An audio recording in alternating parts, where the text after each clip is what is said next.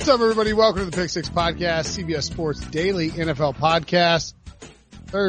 Fourth show we're doing. No, I guess it's the only first show we're doing today because you're hearing it on Wednesday morning. It's a Brady Quinn football show. You don't even need to do that. I know how worn out you are. You've been doing emergency podcasts left and right. Ryan's been grinding away on these mock drafts, man. I've just been showing up to work. That's pretty much been it for me. But you guys have had your work cut out for you. I know that's a setup and it's going to come back to haunt me somehow, but I'll take it. I'm trying to give you credit. I complimented the beard before the show even started. I wouldn't say it's a compliment, but I'll take it. Anyway, that's Brady Quinn. Ryan Wilson, how you doing, buddy? Long time. Hey. Yeah. Hey, there you go. We also have a Ron Rivera Fired Emergency podcast in the feed that we recorded on Tuesday afternoon. You can check that out as well as our Monday night recap. We will be doing emergency podcasts every time somebody gets fired. GM, assistant coach, quarterbacks coach, you name it. Fired, emergency podcast time. Just kidding. We will do the emergency pods. By the way, somebody wrote on an iTunes review, and you can leave an iTunes or an Apple podcast review, a 5-star review. Leave something funny in there, an anecdote, a question. We got a bunch of questions we'll answer later from Brady. Someone said that, they randomly had the Brady Quinn football show lasers pop in their head, like the pew, pew, pew, pew. And he's like, maybe I need to ease back on the amount of Brinson and Brady in my life. Which is a thing that my wife says too. I just think that like everyone should have a moment where they can spring that sound on them. Like it should either be an alarm. It should just be something in your life there where either it helps wake you up, or it should be like when something good happens, right? Like you know, having a great meal, you walk out of the restaurant, like something like that. Like I just think that should be a part of everyone's daily life, which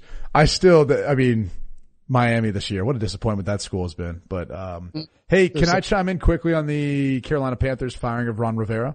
You certainly can. Okay. Was a little bit surprised by the timing, although Sure. I do find it kind of interesting that they lose at home versus the Washington Redskins, who also don't happen to have a head coach at this point in time. And so maybe that got David Tepper thinking, if they can beat us without a head coach, why am I employing this head coach, right? And so maybe that was some of the logic to it. But one thing that I can assure you of, being a part of organizations and just different ownership is every owner, whether they have hands on or not within an organization, they really want to set the culture. And I think, in the NFL, even though they're pretty far removed from actual being out there on the field, where results are made, they still have a huge impact on the culture of that organization and that environment that they create. And so I think this is probably an example of David Tepper wanting to say that, look, that's not good enough.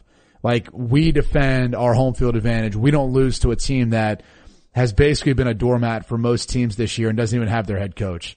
And, I just think he wanted to kind of put his foot down and say, I'm not going to allow that to happen moving forward. So, bottom line, it may have been surprising to some people. It kind of was to me for some degree, but I think when I thought about it a little bit more, and just from my experience being around different teams with different ownership, you can understand that, like, clearly now that he's taken over as a majority owner, he wants to act quickly to build this thing back up to where I think he thinks it should be. He was a part of the Pittsburgh Steelers beforehand. The irony to that is, Jimmy Haslam, who was a minority owner with the Pittsburgh Steelers before he took over as majority owner of the Browns. If you look at very early on when he took over the Browns, they made very quick, decisive decisions, not necessarily good decisions, but still, that's something you tend to see out of young owners. They're making very, very quick decisions. They tend not to be patient. They tend not to, take a while to make these sorts of decisions. So, that was just kind of a couple of things that stuck out to me. Yeah, plus these owners usually come into the situation having made billions of dollars. They're used to being the big cheese or whatever, and they're used to having things go their way. And clearly things haven't gone their way for the Panthers. So I want to ask you a few things, Brady. Tepper released a statement. In that statement, he said they're also going to hire an assistant GM and assistant director of operations. If you're Marty Hurney, what are you thinking? And if you're Cam Newton, what are you thinking as they spin this thing forward? If you're Marty Hurney, here's the predicament you're in.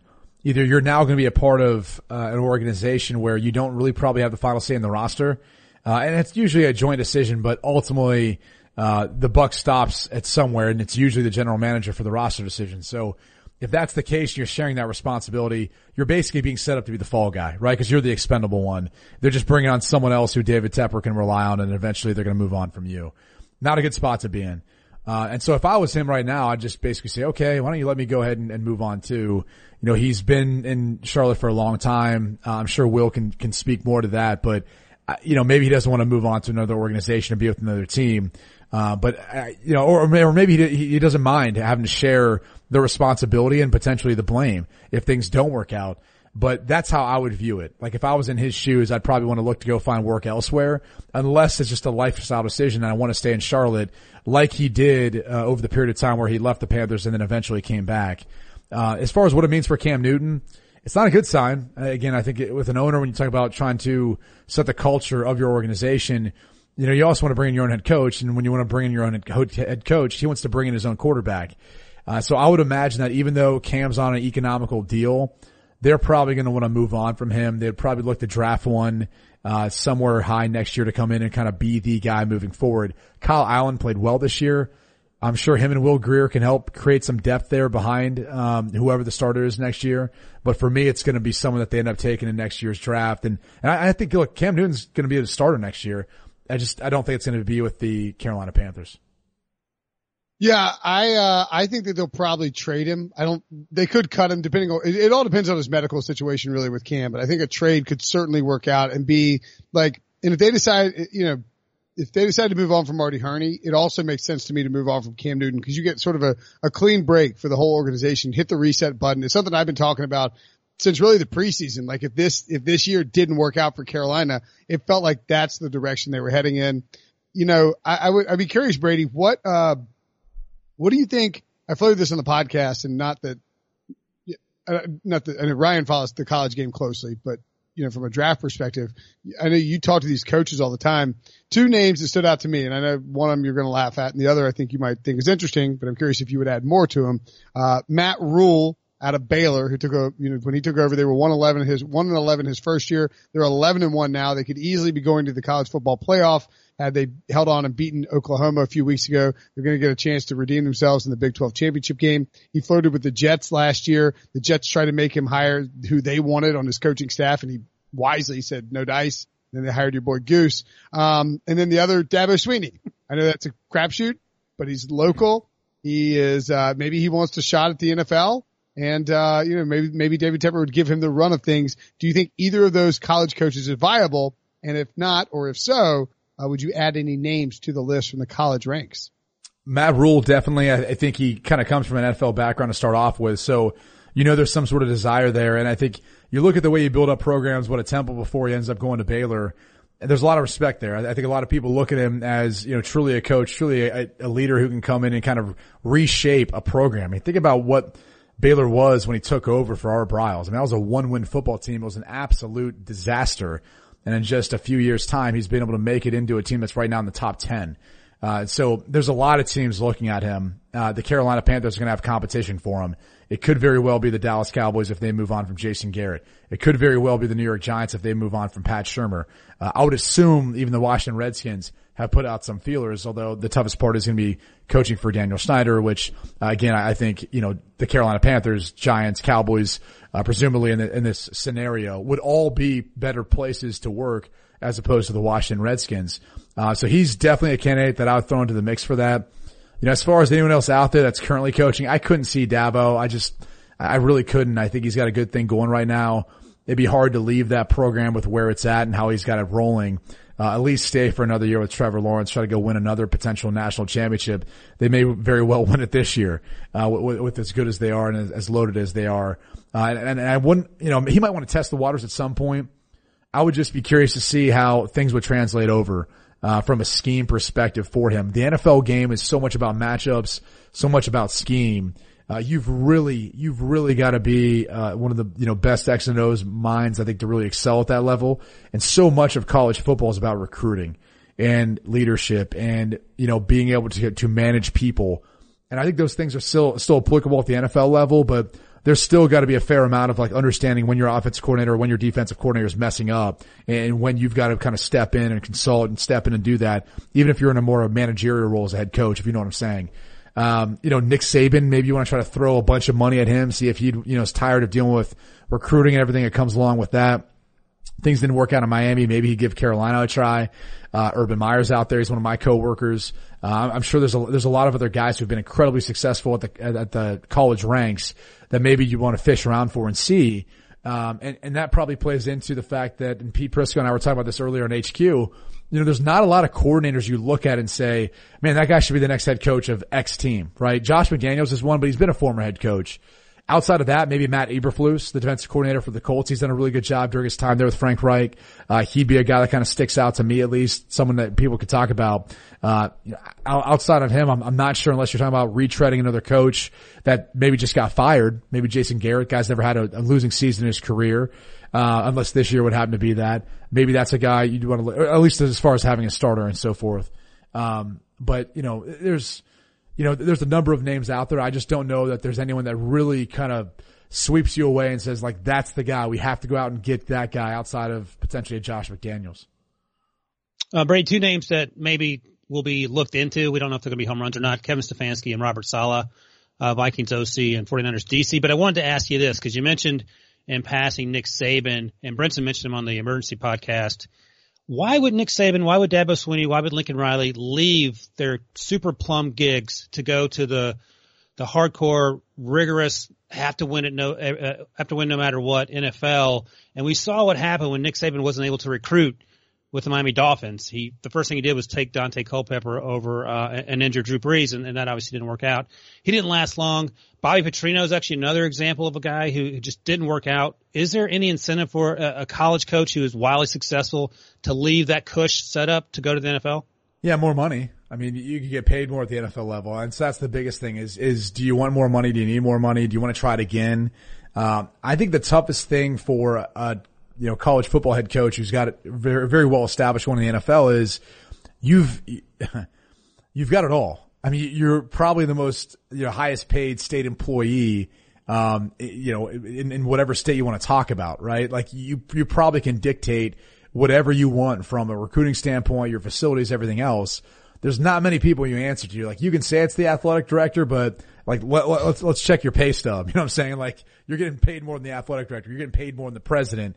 And so you've got a lot more control, in particular with big money boosters. And, I'm sure with many, high ranking officials within the state government or the local government there that even your president and athletic director does. So, you'd be sacrificing and giving up all that control that you have, for taking over an opportunity where you could get paid more and you don't have to recruit. I mean, as much as you want to talk about the grind of an NFL, season, I mean, come on, man. All these guys are working now. They don't have to go to class. You don't have to worry about following them around and making sure they're getting papers done and so forth, or constantly recruiting, because that's a never ending deal. Because if you're not recruiting for next year, you're recruiting for 2 years down the line or 3 years down the line. And so that never stops. The NFL is a grind. There's no doubt about it, but there's also a lot of things that are put in place to help you focus solely on football, not all the other things like boosters, and the different things that come along with being a head football coach at the college football level. So there's some things that are enticing. They're two different games though. I mean, that's the thing is talent's more equated at the NFL level. Everyone's great. Everyone's a good football player. There's good, really good, and there's great players, and those players usually move on to be Hall of Famers or a small percentage, but, that's what you get at the NFL level. So then it comes down to scheme and matchups. And that's where, again, I keep, harking back to you have to be an X's and O's guy. You have to be dominant there because that will get tested at the NFL level. And if you're just one of those guys who kind of manages it all, or you really relied on recruiting and your assistants to do a good job, if your staff stinks, you're going to struggle at the next level. And look, Dabo Swinney, he hadn't lost since 2017. I mean, like, I'm just throwing it out there as a name. Like, I think he would at least be, I think any coach, any person in a profession would be enticed by the idea of winning at the highest possible level. I don't think he would leave. I'm just saying, throw it out there. Maybe David Tepper can splash some of that Appaloosa money out there. All right, Brady, what are the Cowboys waiting for? Why are they keeping Jason Garrett around? That's a great question. And with the words of Jerry Jones today, or I should say yesterday, because when this podcast is hitting, Jerry Jones thinks he's going to be coaching the NFL next year. Didn't say necessarily with the Dallas Cowboys. So, that was kind of interesting. Like, it's to the point where, are we looking at Jerry Jones he's like having senior moments Is that what this is? Like when he's 77, you guys tell me, like, is he so old now to the point where like, does Jerry Jones know what he's saying, or is he being so calculated where he's actually complimenting Jason Garrett, but at the same time basically saying like, yeah, we're going to fire him, but I'm pretty sure someone else is going to hire him. I don't know if you're, yeah, I think Jerry Jones was answering the question in a way that was basically like, look, you guys know I'm firing him. And as in Ryan's words, I'm madder than a box of frogs. I'm going to fire this coach unless he wins the Super Bowl. I told everybody that. And, if he doesn't, he's going to go work for the Giants. I know he's going to work. Jason's a great man, a great person. He's been great with the Giants. I think he will kill it in New York, and I think they should hire him right now. Right dang now. I don't know. But here, let me ask Brady this, because we talked about it on the podcast earlier. Do you think, and I'm convinced, I think Brinson is too, Jerry Jones needs a coach that he can manage? Like, Jimmy Johnson didn't work out. Jimmy Johnson won all those football games, but he wouldn't let Jerry Jones take the credit, and that was a huge issue 20 years later. So I don't know who the patsy's going to be after Jason Garrett robot walks his way out of the building for the last time, but I think they're not going to get the best coach possible just because of Jerry Jones' ego. That's going to be one of the hurdles. I think if you're looking at that job, that's probably the only thing you're saying is going to be the reason why you wouldn't take that job. I think most head coaching candidates will look at it and say, it's the Dallas Cowboys. It's the most valued franchise there is in professional sports. They've got a lot of good young pieces there. It's a good roster. You can win. And I mean, look how bad the rest of the NFC East is this year. Like, not only can you win with the talent they have, you can maybe win for a sustained period of time with some of those young pieces that you have in place. So there's a lot of enticing things. You know, they're going to be able to pay you a bunch. You have access to so much. But you got to deal with Jerry. You know, it's like you got to deal with the patriarch. You know, it's like if you watch the show Succession, it's like, yeah, you got to deal with the crazy dad who like built the whole thing, and you have to figure out how to somehow still make it work. Like, is that worth it? I don't know. I think for some head coaching candidates, it will be just to have a shot at it. I mean, it's one of those jobs that you can't turn it down if it's offered to you, right? Like, I don't care who you are. If I'm the Dallas Cowboys, and again, it's the Dallas Cowboys. Like, I would go after Bill Belichick. I would go after Nick Saban. I would go after, Urban Meyer. Whoever I could, I would go after them all. Like, whoever I feel like the best head coaches are at whatever level that I feel like could help me win a Super Bowl, I would go after them. Cause I am the Dallas Cowboys. I'm Jerry Jones. And look, they can think whatever they want, or you can think whatever you want of Jerry Jones, cause whoever gets the credit, however it works, he supplies his coaches, his players with everything they need. You go see their facilities. You go see everything those guys get. He gets them everything they need. So as much as we view that as a negative or as a con when weighing the pros and cons of this, I still don't think it overshadows just how big that star really is there in Dallas. Hey, by the way, Brinson? Yeah. Following up on Brady, I think that Jason Garrett is 100% Kendall Roy. Just a beaten down man that wants to get out. That's why we kind of brought it up. Like, that was the first thing that came to mind. Just kind of like at this point, he's there. Like, Shiv's going to take over, right? Like, or at least we think that. We don't really know, but Shiv's eventually going to take over. Who's Shiv? That's what we got to figure out. Who is Shiv? Who's going to take over next? Right? Could literally be Jerry Jones' dog. Shiv is Lincoln Riley. You think Lincoln would leave the Cowboys job? See, that's different. Like, trying to get Dabo to Clemson for the Panthers job is different than trying to get, like, well, yeah, like, throw Dabo into the conversation for the Dallas Cowboys. I mean, like, let's be honest. Like, again, like, it's the one job where if you're offered it, like, how could you be like, yeah, Jerry Jones came to me, offered me the Dallas Cowboys job, head coaching job, and I turned it down. Like, I have no coaching experience. If he like was crazy enough to come ask me, I'd be like, yeah, dude, okay. Like, so would I? Anyone would. Like, it's like, who would turn that job down? Like, you're gonna have a hard time. You have a hard time losing games there sometimes, considering the talent that they have. And again, it's a great job. So Dallas is an awesome city. It's like, it seems like a no-brainer. So I think there's so many more pros that outweigh whatever comes along with Jerry Jones. And, I just think at that point, if that's the worst thing, then there's like worse things you'd have to deal with. And especially in comparison to another franchise in the Washington Redskins who have fired their head coach and have an owner in Daniel Snyder who seems like he's much more problematic to deal with. Well, you mentioned Urban Meyer for the Panthers job. What about Urban Meyer for the Cowboys job? Yeah, I mean, I think it's one that if he was offered it, it'd be, again, hard for him to turn down or anyone else to turn down. You know, and look, he's arguably one of the greatest college football coaches of all time. Like, you know, maybe you want to, test it out, see how things would work there. You know, you look at Dak Prescott during his success at Mississippi State. He's with Dan Mullen. You know, Dan Mullen, was with Urban Meyer, at Florida with Tim Tebow. So there's some connections where he obviously would know the personnel and, you'd have to assemble a staff and all that, but no, I think he'd be another guy that would be a great fit. He's a winner. He's a leader. He's a motivator. And so I think, again, I don't know. We haven't talked about it. But I would imagine that, he'd look in and say like, yeah, it's the Dallas Cowboys. How can you turn that job down? Hey, Brady, during the Fox telecast last week, I think the pregame show I was watching, and I think it was either last week or the week before, Urban was talking about when he was coaching, he would actually stand across from the other team's head coach on special teams plays just to see if something was going to happen. And that's sort of a revelation for fans and people who don't follow these things super closely. And I thought that was interesting. And that led me to wonder, do you think Jason Garrett does things like that? Because we crush Jason Garrett all the time for not doing anything. We don't know if his headset works. We joke about that every week. But is he not doing the little things like that? Because it doesn't appear that he is. And coaches that seem not to have much success don't appear. Like Freddie Kitchens, I can guarantee you, doesn't even know where the other team's coach is on the other side of the field. But do you think that Jason Garrett's actually doing these things and he's just having terrible luck?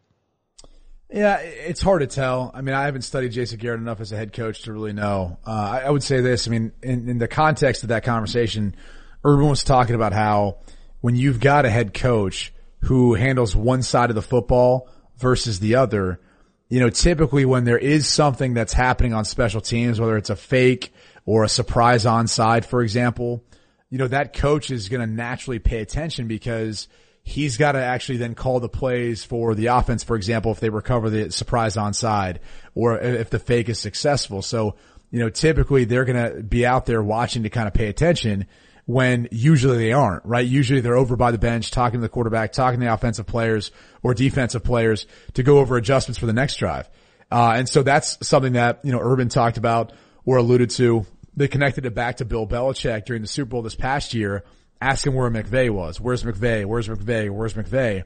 Because McVay probably is going to be standing somewhere to watch if they're able to do something on special teams. Now, and you got to think too, it's kind of like a self-scout thing. I mean, with the Rams, they have Johnny Hekker. Johnny Hecker's a hell of a passer as a punter, so that they could run a fake whenever they want and probably be, pretty successful with it because of Hecker's ability as a punter or really even a holder at that point or for that matter. So it was just one of those things, like one of those little insights that I think head coaches can give when they're a head coach and they're not calling plays on one side or the other. That's, I think, one of the advantages, by the way, too, when we look at who these teams hire as head coaches. What kind of head coach are they going to be? Are they going to be a guy who manages it all? Like, for example, arguably right now you'd say the Baltimore Ravens are the best team in football. That's what John Harbaugh does. He oversees the whole thing. He manages it. He's got Greg Roman on one side, Don Martindale on the other, and he just kind of manages those situations. And granted, he comes from a special teams background, as did Urban Meyer. And as far as, coaching that side, one of those three phases. So, he can kind of speak to that. So it's just one of those little tells and things that I think the best always have those little nuggets, those little secrets and things that they look for in the game. And it kind of separates them maybe from some of the others that don't have quite as much success or as much experience doing it. By the way, just really quickly, worth noting that, David Tepper said in a video that's already been posted to Panthers.com, which is very quick. He said that he didn't want to have to be making inquiries about someone to replace Ron Rivera while Ron Rivera was the head coach. He didn't feel that was right to do to Ron Rivera. And he also felt like he just had to put his stamp on the organization. And, which makes a lot of sense, right? I mean, so many times you're dating someone, right? And you kind of know it's on the outs, and then you see someone else, and now it like speeds up it being on the outs because you've got another potential, candidate to go on a date with. Like, we do that all the time. It's human nature. I actually think it's pretty admirable that he's just willing to come out and be honest about it and say, I don't want to have to go behind his back to make these inquiries. So it makes sense. Yeah. I'll throw the quotes out because I know we didn't have them in the emergency podcast, but he said, when I came here 2 years ago, I wanted to show patience the football side and see how it was going. We made vast and sweeping changes on the business side. Brady likes it when I read quotes, by the way. And he also added that there are competitive reasons why I wanted to make sure we were out there looking for all personnel possible for the future. I didn't want to have any inquiries where Ron didn't know what I was doing. I don't want to be doing things up front. It's just not who I am. I'd rather be straight up and honest. If I'm going to make a change, I'm going to make a change. So there you go. Let's take a break, and when we come back, we'll dive into the draft. The perfect combination of versatile athleisure and training apparel has arrived. Thanks to the visionary minds of New Balance, Clutch Athletics, and Rich Paul, the designs reflect the heart of the athlete and the spirit of the community. With rising defensive stars Will Anderson and Chase Young on the roster, Clutch Athletics brings the best innovative gear to all athletes, giving them style and performance on and off the field. Learn more and purchase Clutch Athletics at NewBalance.com. The all-new Hyundai 2024 Santa Fe is equipped with everything you need to break free from the dull work week and embark on an adventurous weekend with your family. The all-new Hyundai Santa Fe's features like available H-Track all-wheel drive, standard third-row seating, available dual wireless charging pads, ensure you can take on any adventure. Available H-Track all-wheel drives so you can take on the dirt trails and kick up some mud. Standard third-row seating so your whole family can experience the thrill together. Available dual wireless charging pads so no one gets stuck in the great outdoors with a dead phone. Whether you're tailgating out in the dirt lot, Carter Finley, shout out Carter Finley, or whether you're whitewater rafting, taking the entire family on an adventurous trip, maybe you're out camping in Mount Rogers. I used to go as a kid. Wish my parents had a Hyundai Santa Fe. The Hyundai Santa Fe is perfect for your family outing. Learn more about the all-new Hyundai Santa Fe at HyundaiUSA.com. Call 562-314-4603 for complete details. All right. Welcome back to the Pick Six Podcast. Reminder, you can watch this on YouTube, youtube.com/CBS Sports. It's a Brady Quinn football show, draft time, learning a lot about the college game through the minds of one of the greats, Ryan Wilson, and also Brady. If the Sportsline's new data, this is sort of changing. It's fascinating how this is all flipping on us, right? It was the Dolphins were going to locked into the number 1 seed. Then the Bengals were going to own the number 1 seed. And now the Giants actually have a 17.3% chance, Ryan, of getting the number 1 overall pick. If you were the Giants, you had the first overall pick right now. Would you trade it or would you just take Chase Young? I'd take Chase Young and forget about it. I would actually listen to phone calls. I mean, we're not going to figure out till the end of April when the draft happens. So yeah, you listen to phone calls, but right now Chase Young's at the top of the board and you go from there. I think it screams more about what's going on. Like we talk about all these other teams that are sort of starting over from scratch. The Giants may be in that conversation as well. Sherman looks to be on the outs. I don't know what the plan is with Dave Gettleman, but clearly the Giants owners are not happy with how things are going. We know the Dolphins are intentionally trying to lose football games or at least purging the roster to start over. We know that. We know that the Redskins have no idea what they're doing and they've sort of messed things up. Both those teams have more wins than the Giants, who apparently had a plan this offseason. They traded up in the first round to get DeAndre Baker at the end. They got Dexter Lawrence as part of the Odell Beckham trade. Of course, they drafted Daniel Jones. The defense is terrible. So I think if you take Chase Young and don't even answer the phone, you're going to be a better football team. But if there's a chance to trade down even 2 or 3 spots and accumulate a bunch of picks, and maybe Chase Young's still there, you absolutely do that as well. But the problem is next year this team is going to be a mess no matter what they do unless they sign about 15 people.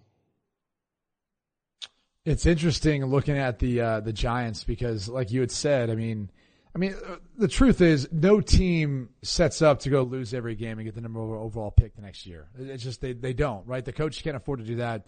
The players can't afford to do that. I think that's probably why you see so many people surprised the Miami Dolphins have been competitive. I mean, look, the margins of difference between the greatest players and the worst players in the league is not as big as the perception on the outside. That's just the truth.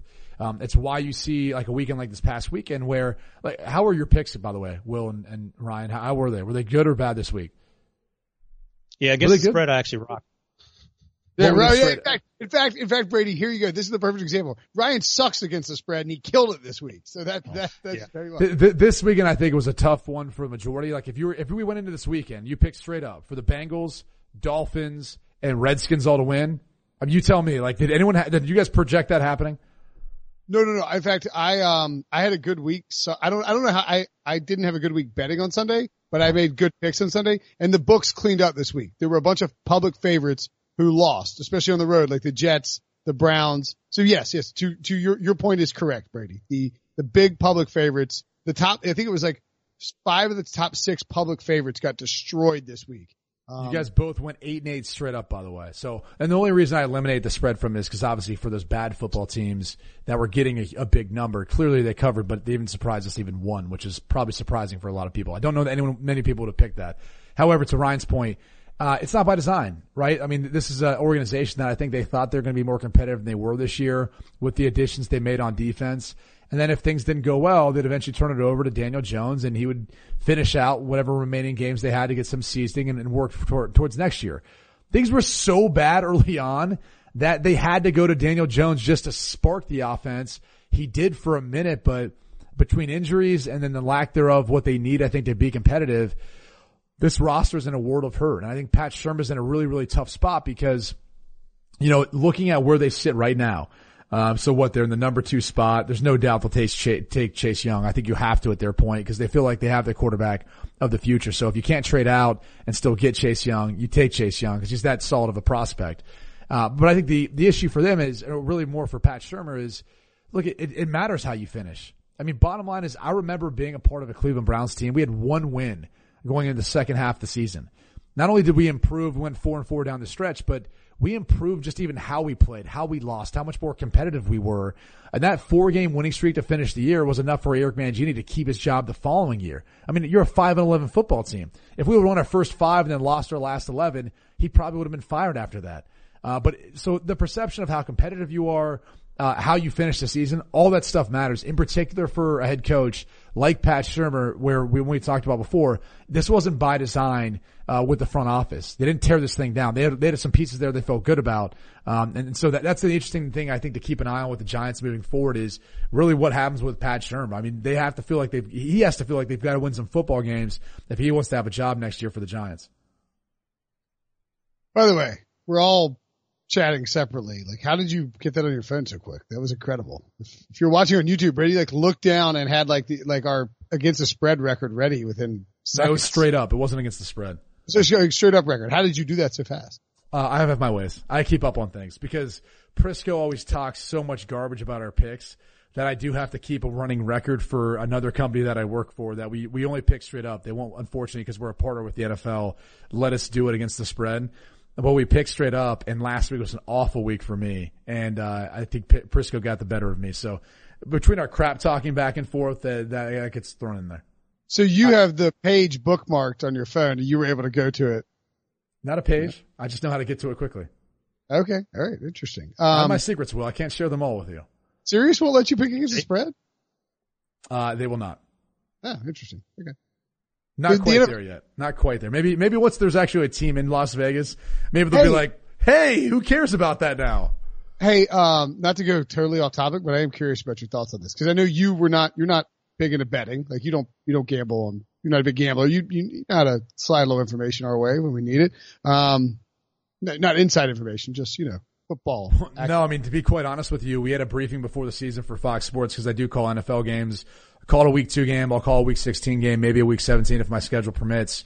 And they were actually saying, like, look, this is new territory for everyone, but think about it like this. You really can get prosecuted like it's insider trading if you are an analyst and if you are calling a game and betting off of that, and there's obviously, it's very easy to track that.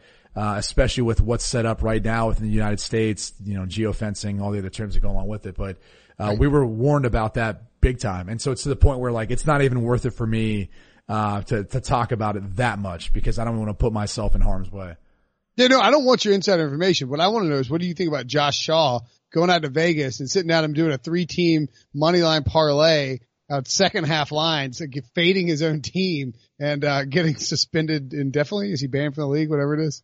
Yeah, I mean, he's suspended at least for this year and probably, he's 2020. Yeah, that's right. Yeah. Yeah, he's for next year. Bottom line is they want to set such a harsh tone on this that, anyone who even attempts this sort of thing will be deterred from ever doing it in the future. And I'm 100% on board with that. If they want to ban the guy altogether just to make an example out of him, I could care less about that either. I think the hard part for him in that situation is, obviously he's, it wasn't even active, right? He's on IR at that point in time. He has no impact whatsoever on the game. Then granted, he's trying to like make a little money back off of it, but is this the same Josh Shaw that was from USC that like jumped out of a window? And told he was going to like save kids, and then later it found out he was like doing something. He was doing drugs or whatever. I mean, it's at this point, it's just bad character. I don't like to use that to make the example. However, in this case, like just probably not a very smart guy, probably not a guy that's going to be in the NFL. It's a layup for the league too, because it's like this idiot's the one betting on football. Let's like ban it. He's not going to be in the league anyway. Like let's go ahead and hammer this guy. And Josh Shaw. I just love that he win either. He didn't win, from what I understand.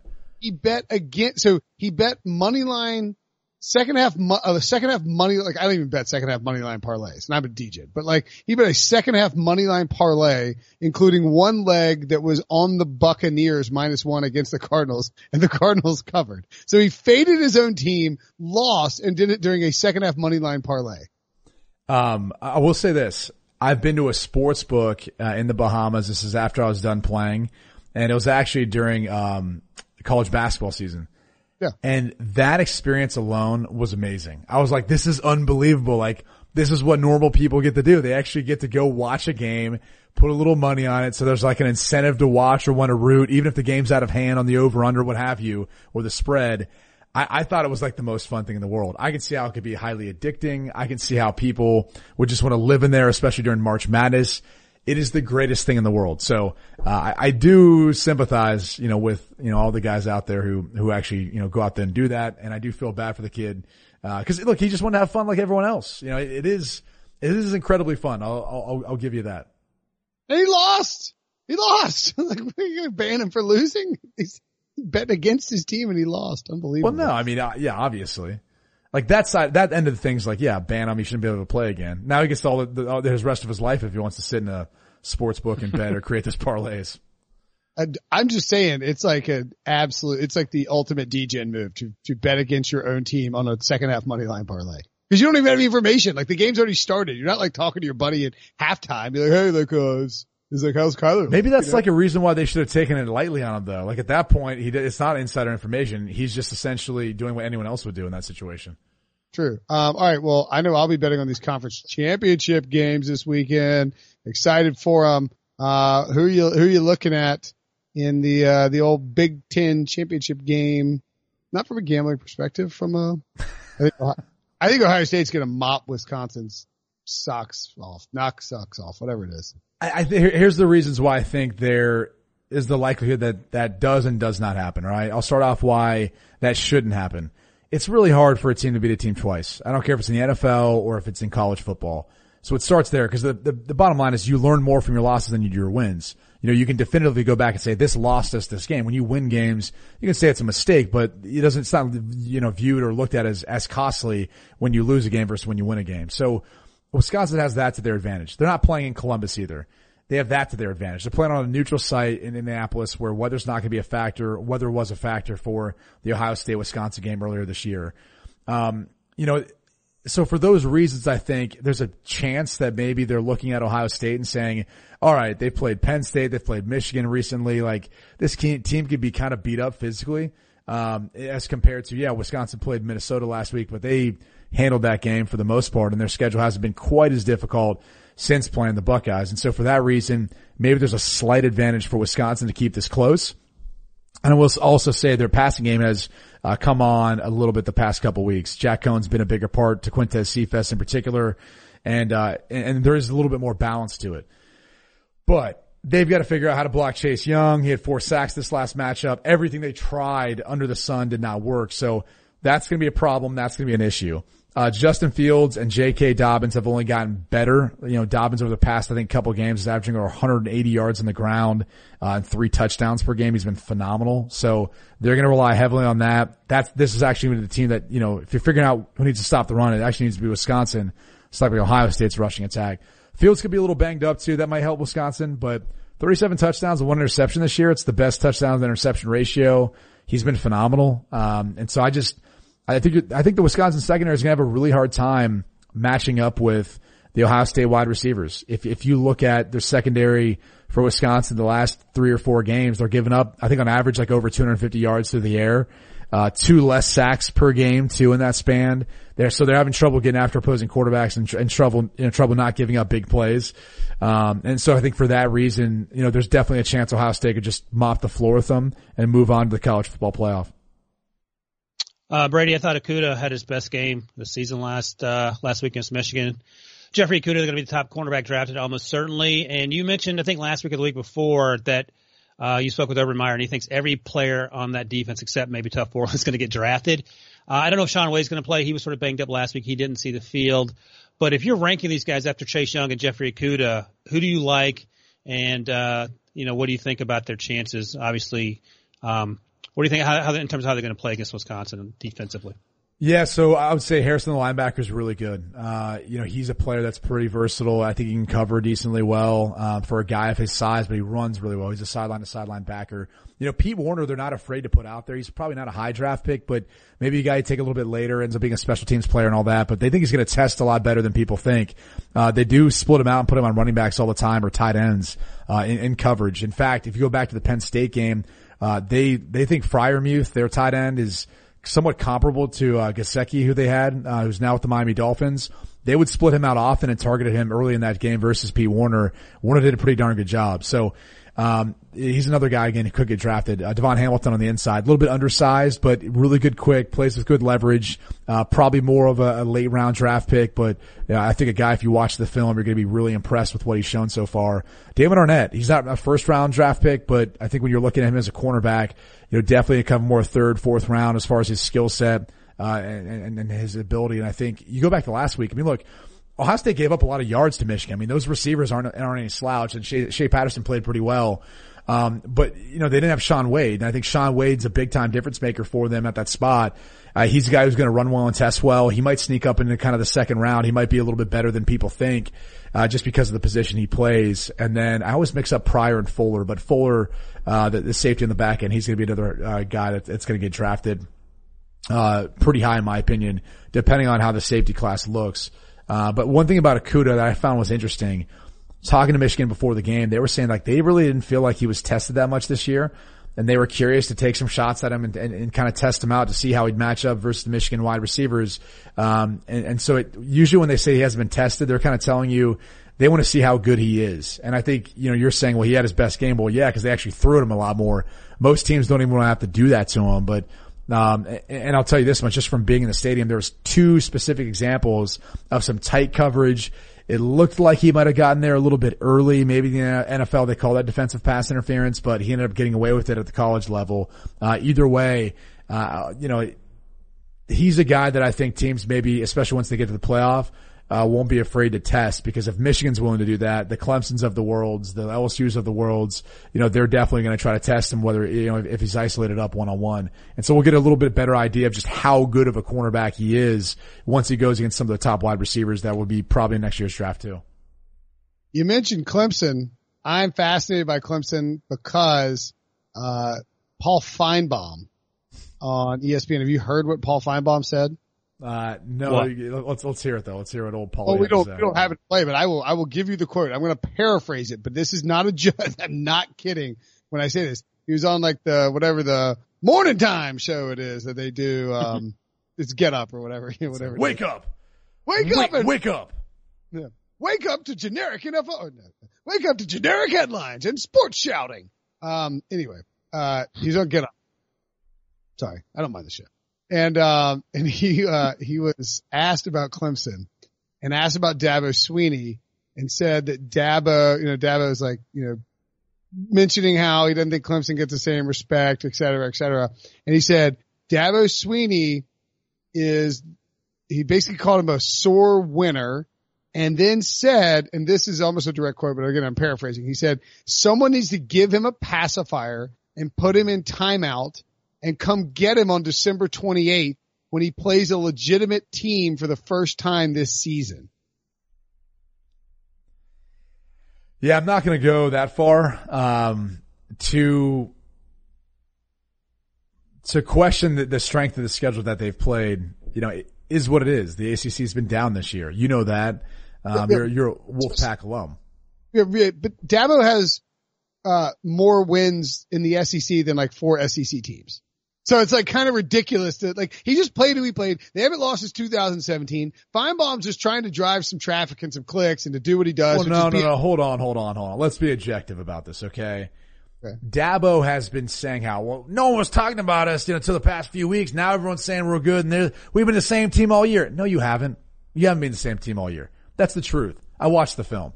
You can't tell me the same team that struggled to beat UNC is the same team we've seen the last 7 weeks, okay? Like, this is a different team, and this is a team that's playing much better. Trevor Lawrence has averaged 3+ touchdown passes the past 7 games.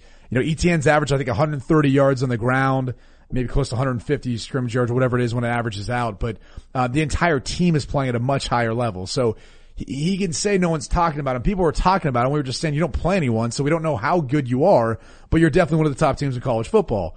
There is some truth to that. Like, there's been some comments he's been saying that you're saying to yourself, what's the point? Well, the point is he's trying to motivate his team. You have to do something to motivate them.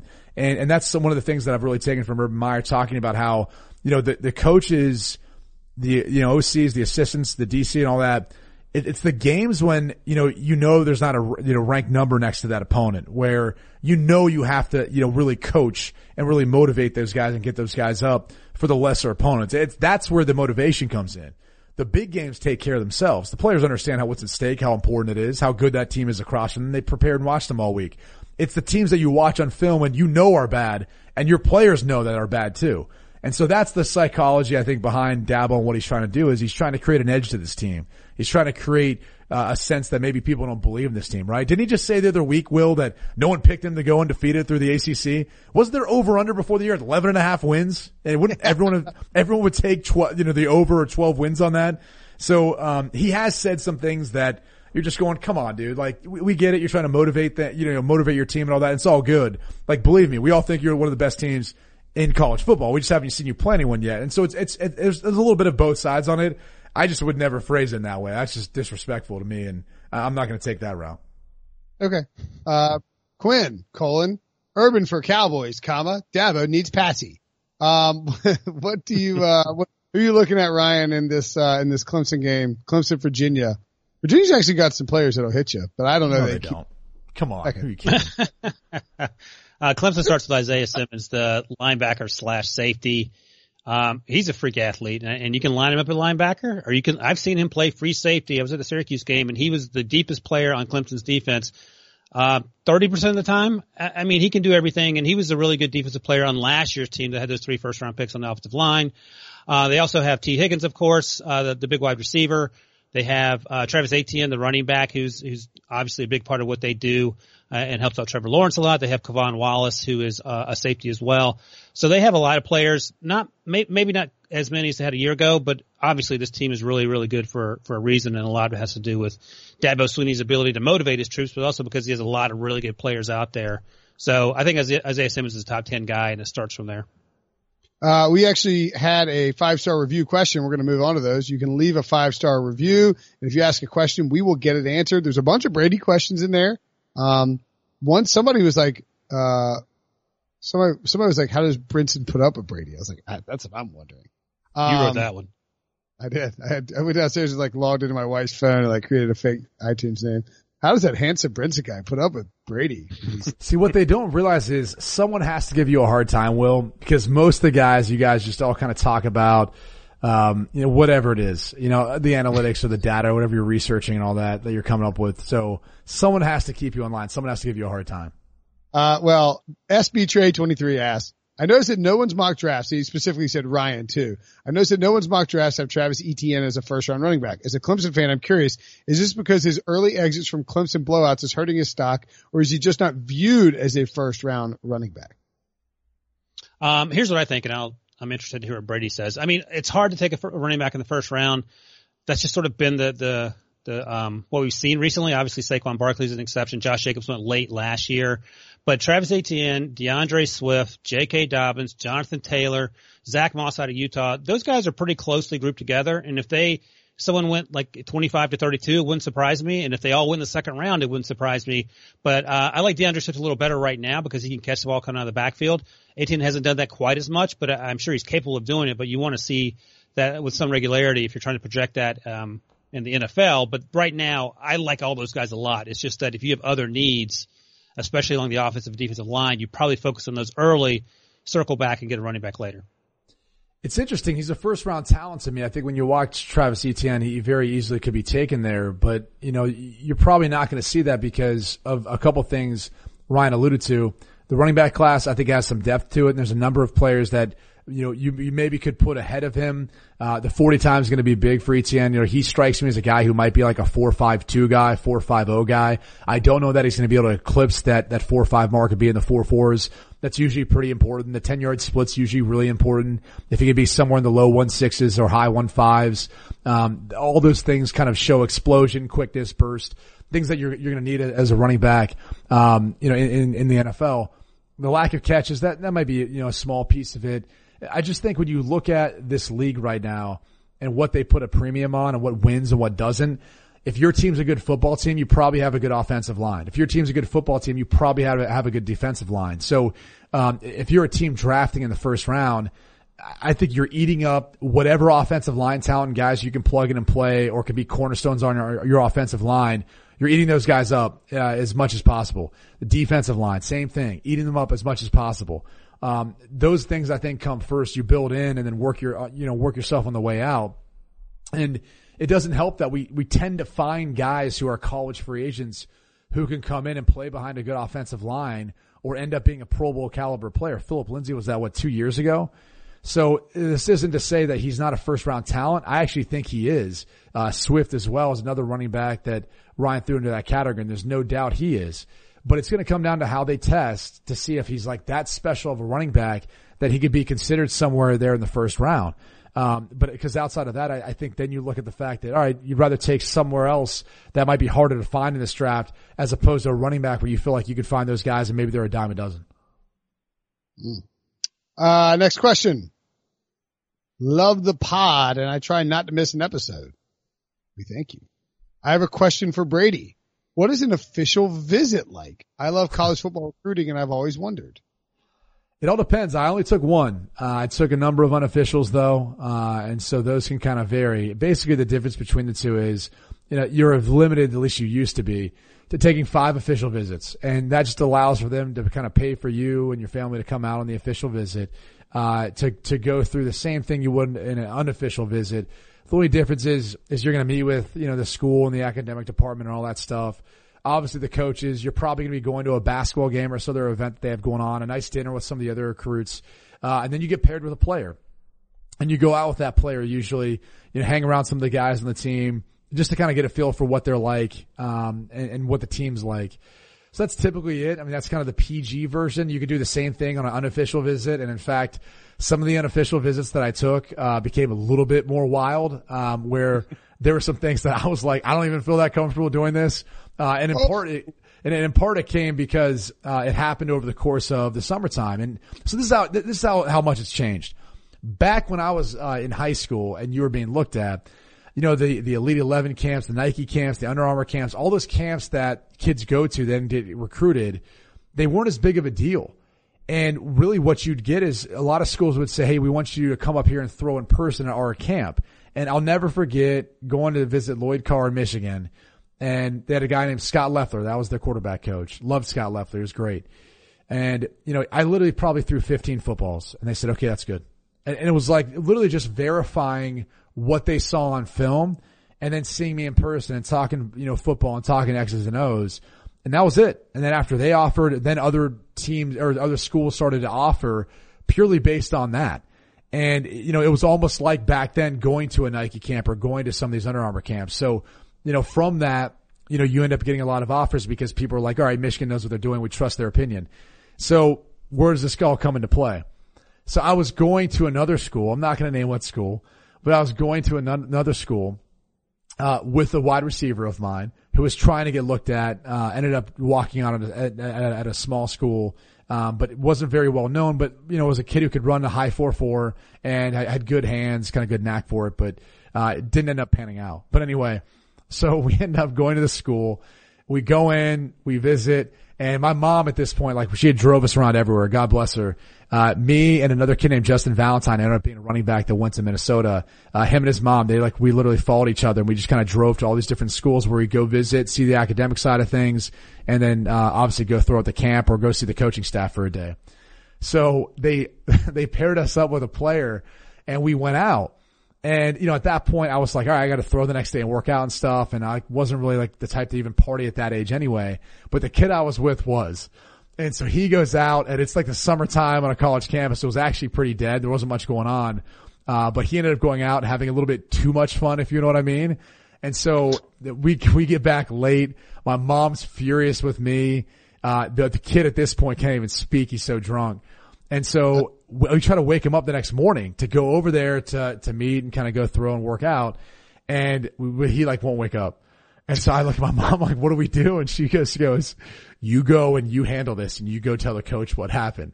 And so I go meet with the coach, and I just said, hey, we got to make another visit. This works. We were here for half the day yesterday. We're going to stop at another school on the way. Completely lied about it and ended up leaving early just so I didn't throw my boy under the bus. And it just so happens he ended up breaking the next camp we went to. He ended up breaking his forearm, compound fracture, both bones in a one-on-one route. And, we had to go to the hospital. We stayed there for a long night. It was the longest trip ever. But it all stemmed from him basically going out and getting bombed one night. And so we didn't even get to really work out or do much at that school. It's a fuss. And that man, Pete Prisco. One quick question, Brady. You talked about the visits you went on as a high schooler. Who did you host? Can you talk about any of the people you hosted, how that turned out, good or bad? And, cause usually I would imagine, since you were sort of, BMOC quarterback, they put some of the best guys with you that they wanted to get into Notre Dame, right? Yeah, but it's tough because at the same time, especially my junior, senior year, like they didn't want you to worry about that, especially during the season when you'd be hosting them. So my junior, senior year, I really didn't host any of them. Usually they paired them with like a younger quarterback. Like early on, like I got a lot of like David Wolke and Darren Bragg and Evan Sharpley, like guys who were, backups for me. When I was, a freshman and in my sophomore, but I'd started playing. So my true freshman year on, my fourth game on, I'd played in every game. So at that point, like usually they put it on guys who are redshirting or guys who, you'll meet with them. You might see them at a dinner or something, or they might ask you to stop by. But, at that point, it wasn't like they're like, all right, have them come like hang out with you and kick it. Now on a couple of the unofficial visits, there was a few players who were still playing at that point, not the same position, but like if they were a guy that, for example, was from Ohio, they would try to put Ohio guys with Ohio guys. If in particular you're in a different state, like somewhere in the South, somewhere out west, something like that. Very interesting. I guess Brady too good for the old recruiting trips. No, it wasn't that. Hey, you want to know why guys love hosting recruits and all that?